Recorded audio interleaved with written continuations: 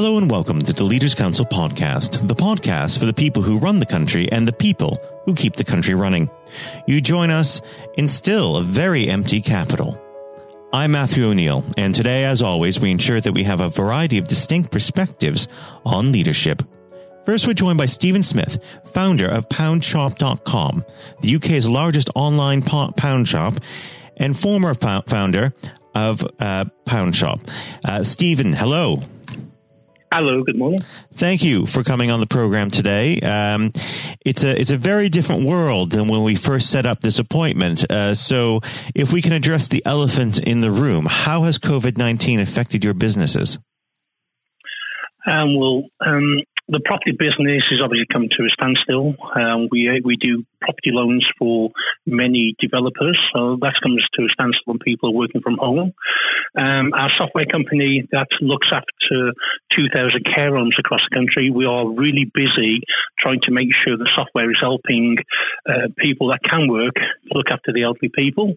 That's very busy. And Poundshop.com is an online shopping platform where we are at the moment experiences levels more than treble that we experienced in Christmas time. We are sending products all across the country to elderly people. We are trying to get products to the NHS workers. So we are very busy, working 24 hours, 7 days a week. Now, when it comes to the current level of unprecedented supply requirements, are you rationing any goods on your service? The biggest problem at the moment is toilet rolls, getting enough toilet rolls to satisfy the country because many people have stockpiled. So we've actually limited toilet rolls now to one per customer and sharing them out. Do you feel that further restrictions are going to have to come into force, or do you think that we've hit peak toilet roll madness?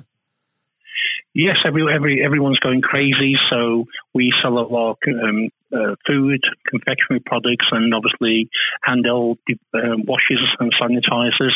So 30% of our products at the moment are limited to make sure we can share them out across the country. Now, online you can do this in a retail store, hire store on Poundland, which would be a very difficult time to at the moment to share the products out. But online we can do this.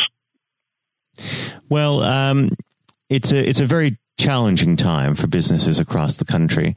Do you feel that the economy in general will rebound quickly, or do you think this is going to be a long haul?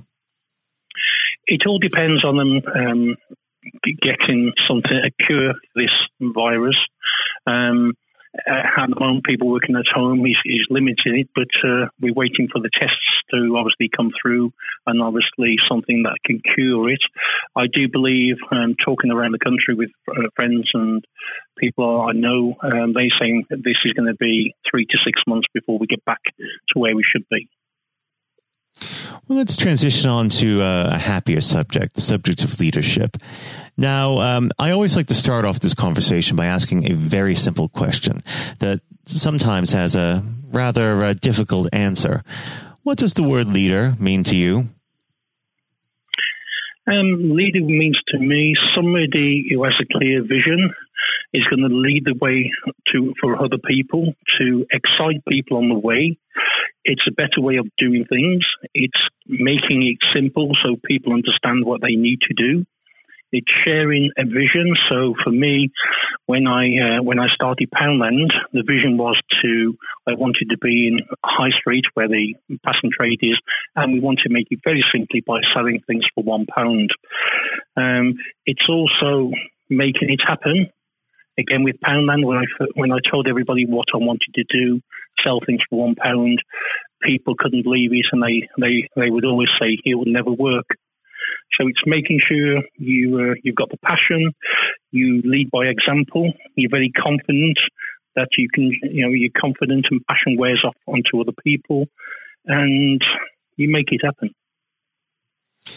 How would you describe your personal leadership style? I'm very hands-on. There's nothing I would ask the people I work with to do something that I can't do.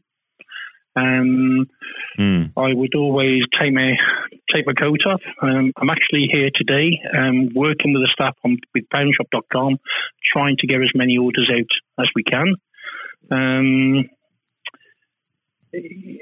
I suppose there's one thing I was really proud of, and that was in 1995 we was voted as our management team was the best people to work for, which I'm very proud of. Mm-hmm. It's not me that created Poundland; it was my people. Of course, you have to gain respect of your people. So I think I've got respect, and I adapt myself into the company I'm with, and I've always worked alongside them to get the job done. Really, what's the most challenging thing about leading a team? The challenging thing for me, it was difficult because with Poundland we started off with one shop in Burton-on-Trent, and we grew into a £1 billion business.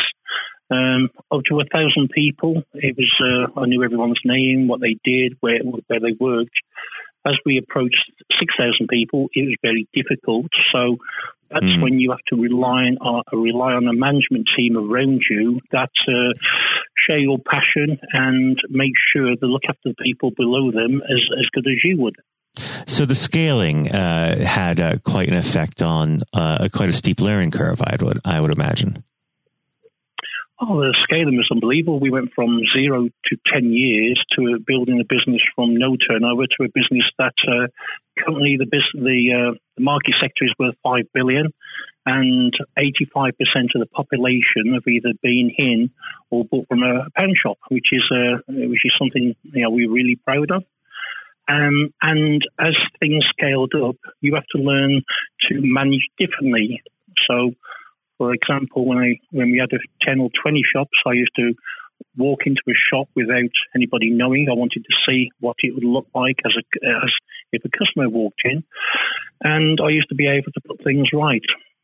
As the business got bigger and bigger, and we had hundreds of shops, then the problem with my level of leading the company, of walking into a shop and everybody being disappointed, including myself, because the shop wasn't full or tidy or whatever reason what was wrong with the shop, it became a problem for me, and I had to change my management styles. Where the way I changed was to have a diary system, let people know that in 2 weeks Steve Smith was coming to see you, and when I arrived, then everybody would have made sure the shop was in tip-top condition, and all I had to do was to make sure the FD made sure we didn't go spend a lot of money on overtime.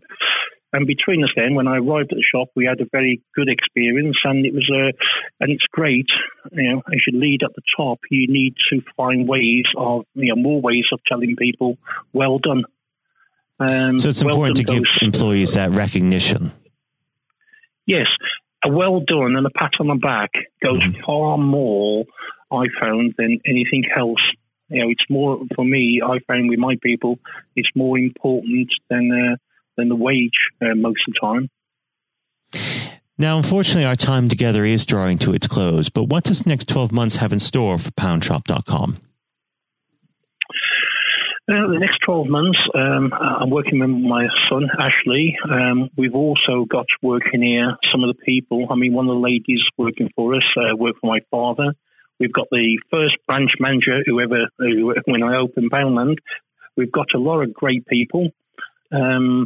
We intend to grow the business and to concentrate on essential products. The slogan is brands you look for less. We currently got over 600,000 customers, and we want to build the business over the next 3 years into a £100 million turnover. Well, I'd like to wish you the best of luck, especially in these trying months ahead. Stephen, it's been an absolute pleasure discussing leadership with you, and I very much hope you come back on the program when this is all over so we can have a bit more of an in-depth conversation. Stephen, thank you. Thank you very much, and all the best. That was Stephen Smith, founder of Poundshop.com. And now, if you haven't heard it before, is Jonathan White's exclusive interview with Sir Geoff Hurst. We're now joined, though, by former England footballer and still the only man to score a hat-trick in a World Cup final, Sir Geoff Hurst. Thank you very much for coming on today. You're welcome. You're welcome. Good afternoon. And perhaps I should start and get it over and done with. I know you must be bored with it, and you've probably been asked 1,000 times.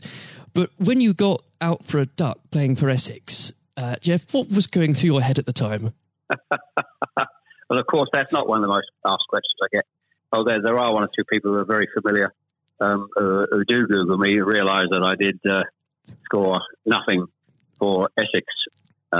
My only game for Essex first team when we played against Lancashire in Liverpool, a place called Egbert in Liverpool, many, many years ago, 1962, I think that was.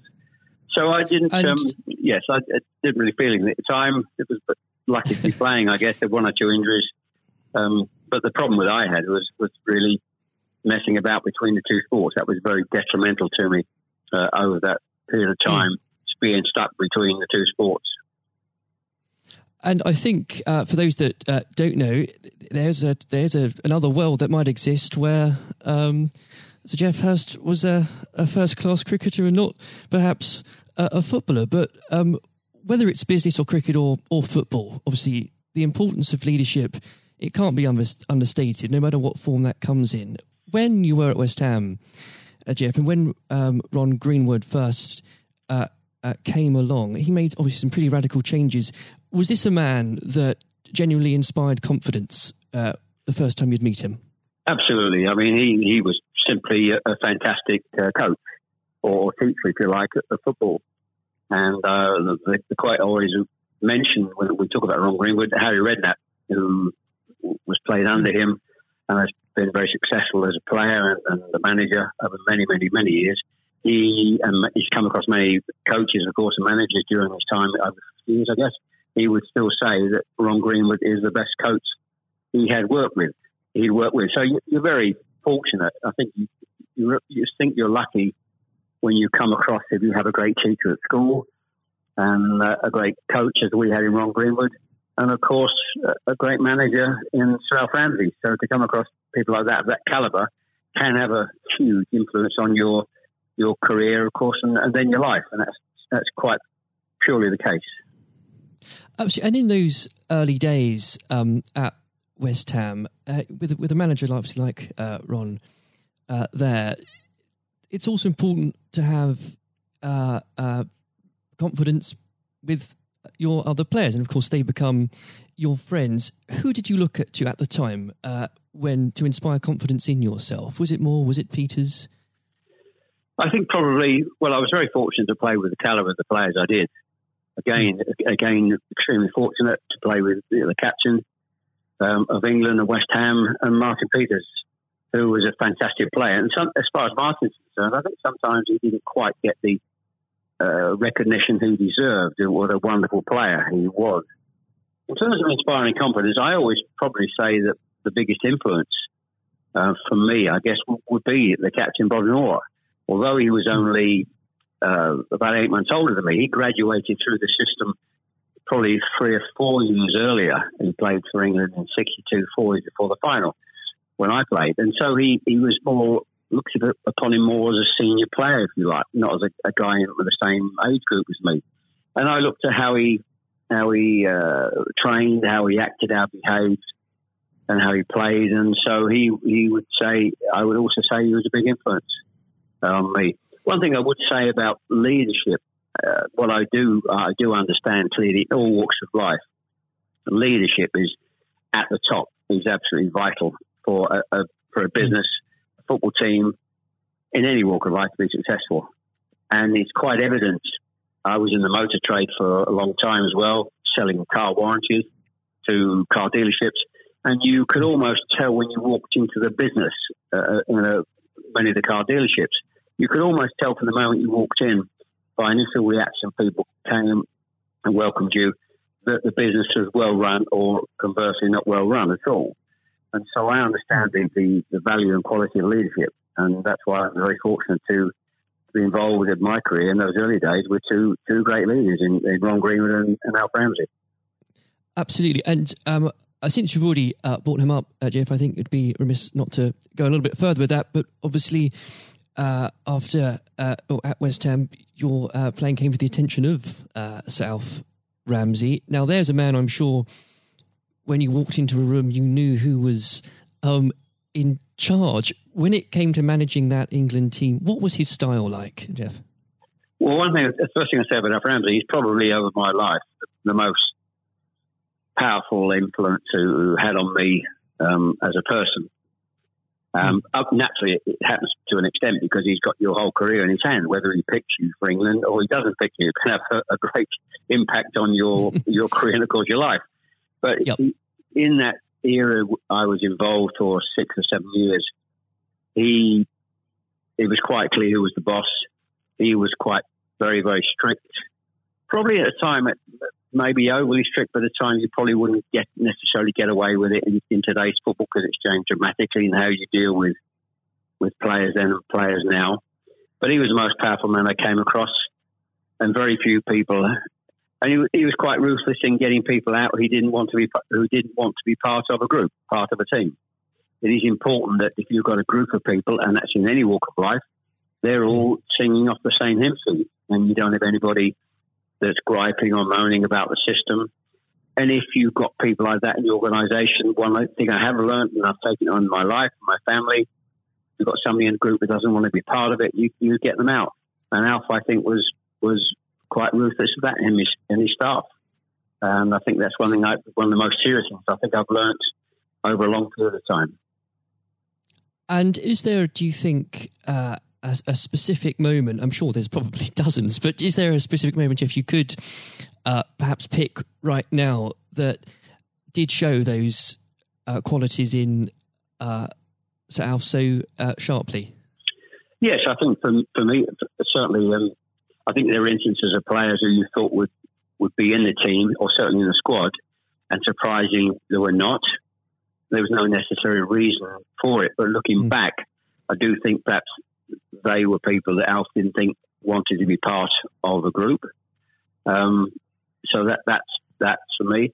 In terms of my personal view, I think that it looked prior to the World Cup that I was going to be playing in it. Only a few games before I was playing, and I played with Jimmy Greaves in the game against Yugoslavia only a couple of months before the final. And it looked at that stage as if I was going to be playing in the team. But in a couple of more friendly games before the final in Poland and Norway, I think, and Denmark, I played 2 of the 4 games, and I probably didn't quite replicate my form that I'd been showing at West Ham and in the early couple of games for England. And he left me out in the first game of the World Cup against Uruguay. He started off with Jimmy Greaves and Roger Allen. So I had an impact of thinking at that stage I looked like I was going to play, and didn't start because of just a lack of form. I didn't play quite well enough to justify my position. And somewhat fortuitously, I only got back in the team because of a nasty gash to shin on Jimmy Greaves' leg. And I think what you've said there, Jeff, actually does sum that up really well. And more than that, whilst it's important to have that someone in charge with those qualities, it's almost useless if there isn't a strong and unified team behind them. And there really must have been moments, Jeff, maybe there weren't, but let us know, in that 66 competition, the prolonged pressure on all of you, the weight of a nation, did it get to you? Oh, not for me personally, no. I think, and I don't, not for me, not for a second. I think I was just happy to be involved in the squad initially. Not at all. You're not aware of the magnitude of the occasion, really, looking back out. So I never really felt, people talk about pressure a lot and it's there, and players talk about it in life. I didn't really necessarily feel any great pressure during the time I was there. And what is also important to say about Alf Ramsey, the people he left behind that were left in the squad after he'd moved 1 or 2 players out, the squad were a bunch of very hard-nosed, professional, top-quality people.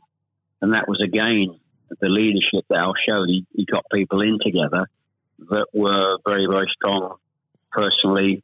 And I think that was part of the success we had. We were I always describe our group as hard-nosed professionals. We have some great players, but overall they were great, hard-nosed professional players and great quality people who we've kept in contact with, over the years. And Jeff, I've got to ask, and I'm not making this up, I've genuinely heard that people do ask you whether or not you realise there were people on the pitch at that moment. I imagine you were busy on something else.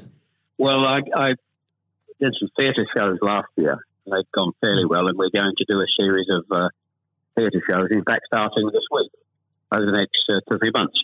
And at the end of the theatre shows, we have about 20 minutes where we allow the people in the audience to ask questions. And I won't mention both. They're too long to talk about both questions. The other one's a really stupid one. It's too long for me to tell you. It's absolutely ridiculous. But the other ridiculous question I get asked, did I realise there were people on the pitch? And of course I jokingly say, yes, I was just about to shoot to score the goal. And I looked round, put my foot on the ball, and looked round for a little while and said, oh dear, there are 6 or 7 people running on the pitch. So I've been asked that once at one of the theatre shows. So I make a joke about that and saying, yes, I put my foot on the ball and waited to just have a glance round, Maybe it does prove there are things such as stupid questions, really. Oh, yeah, there certainly are. I've got another one which I won't bore you with. It's too long to tell you. I was in a Jersey, or Channel Line, Jersey or Guernsey 2 or 3 years ago, and most stupid, irrelevant questions, absolutely nothing to do with football whatsoever, which was absolutely, but I can use that now because it is quite funny. Well, maybe another time then, but we... well, you want me? I can tell you if you want. You got time? I can tell you if you want. Jeff, go on. I think it would be silly if I said no at this point. Okay, so I was doing at a dinner in the Channel Islands, 300 or 400 people, black tie dinner, guest of honour. On this occasion, I was speaking for about 20 minutes, then allowing questions from the audience at the end of the evening. And there was usual football questions, and then all of a sudden I had somebody at the back who asked a question. I didn't quite hear what he said. He didn't have the microphone with him, so I said, I didn't hear what he said. Can you please give this chap the microphone so I can hear clearly what he said? So the chap had the mic, and he said, when a turtle loses its shell, is it naked or is it homeless? Right. What a question. What a question. I think that would be definitely in the stupid category, wouldn't it? So we had a laugh about that. You've got to have a patient of a saint, I think, sometimes to put up with things like that. I found it amusing. I just found it amusing. In fact, some of the audience found it highly amusing as well, so it did make me laugh that day. If you can put up with my questions, you can probably put up with anything. But there would have become a point, though, Jeff, I think you were a young man when obviously this happened, when you must have realised that teammates, began looking at you for leadership. Is that something that occurred to you, or did you just realise that by one way or the other, people actually begin to look up for you for inspiration? Well, possibly. That's never really struck me until you've actually mentioned it now, quite frankly. It's a new question. Does anybody look up to me?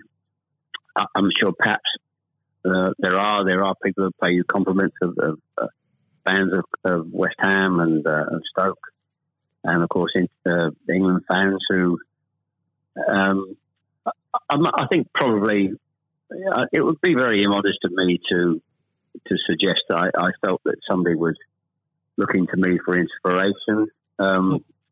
You don't have to, but I will. It's okay for a third party to do it. Perhaps that may have been the case over the years. People look at you and maybe it has a helpful effect. But I do think you how you behave and set examples on and off the pitches, people must realise that has an influence. How you react and behave to situations on and off the field surely probably has an impact to younger players coming into the team latterly. And with that, looking at football today, is there anybody that you think particularly on the field or the sidelines that strikes you as someone with those qualities that you could identify in a natural leader?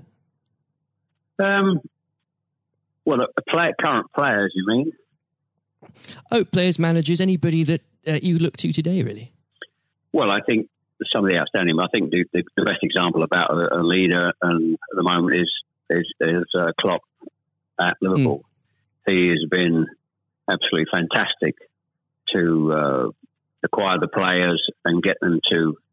Their attitude is absolutely fantastic. They're great players, but there's more than just being good players in football. It is have a good player with a fantastic attitude, and their willingness to work for each other and the team is absolutely outstanding. Hence these unbelievable results.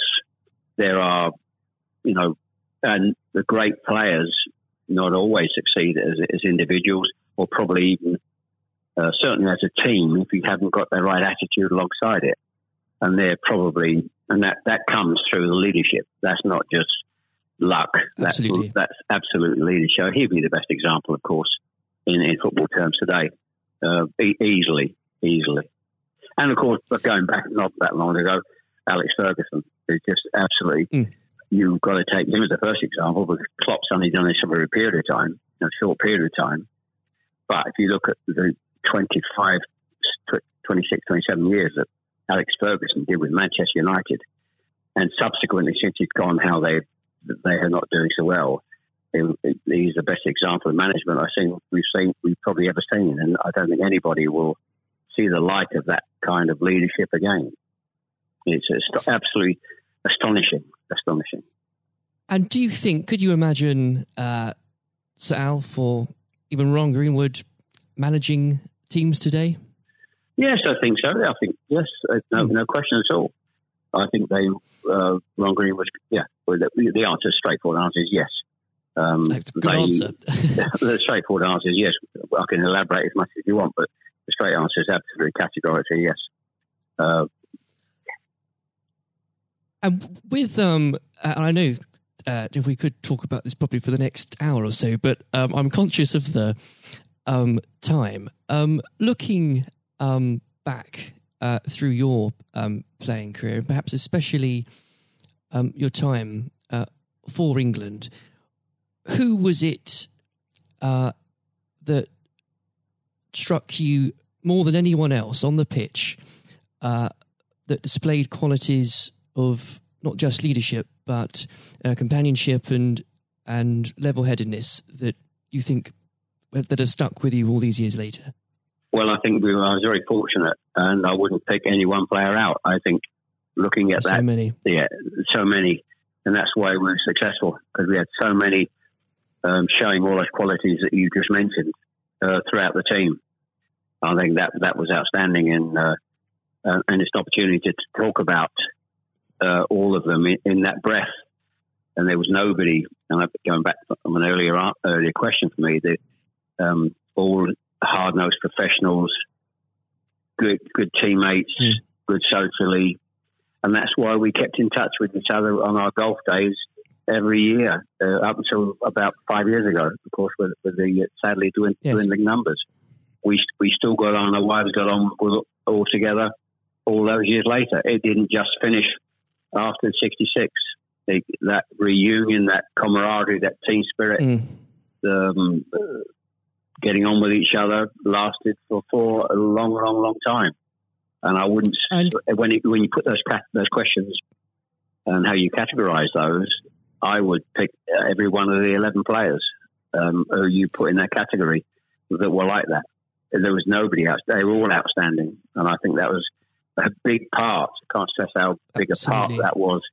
And I've said that many times, for the success of the team. We had some great players. We had some great players, of course, but without the attitude alongside that, going back to an earlier question, we wouldn't have been as ultimately as successful. Exactly. Without that, the whole will never be greater than the sum of its parts. But with it, yes, the word is team. The word is team. Absolutely. And I always use the word team when I talk. Sometimes together, everyone achieves more. And that's the same in any walk of life. That's fundamental. And lastly, Jeff, looking, if you were to give advice, and whether this is in sport or business or indeed any other walk of life, what would you identify, if you can, as the key tenet that you can't go without in terms of leading a team, no matter what that team is? Single-mindedness, dedication to the job, thinking about that role, that job in leadership all the time. It's a huge part of your life. I don't think you can switch off when you're in business at the top level or sport at the top level. You may, have a couple of weeks holiday, but I'm even sure if these top managers and leaders in all walks of life are away on holiday on a beach somewhere warm, I'm sure they will not switch off for 2 weeks and completely not think about their role as the boss of an organisation. And I think you're completely focused. You're always thinking about things, thinking about improvements, and it's just dedication and tuning your life to being successful. Excellent. Well, Jeff, on that point, thank you very much for joining us today. You're welcome. Very good nice to have a talk about this and just go over the past and just refresh my own memory about the quality of the players I grew up with. Excellent. Another time, it would be great to talk again. Thank you, Jonathan. Thank you. This has been the Leaders Council podcast. Thank you for celebrating excellence in leadership with us. I have been your host, Matthew O'Neill. Until next time, goodbye. Thank you for listening to our podcast. The views expressed within the podcast do not reflect the views of the Leaders Council of Great Britain and Northern Ireland, its parent company or subsidiaries, members of staff, other guests, or any other person therein associated.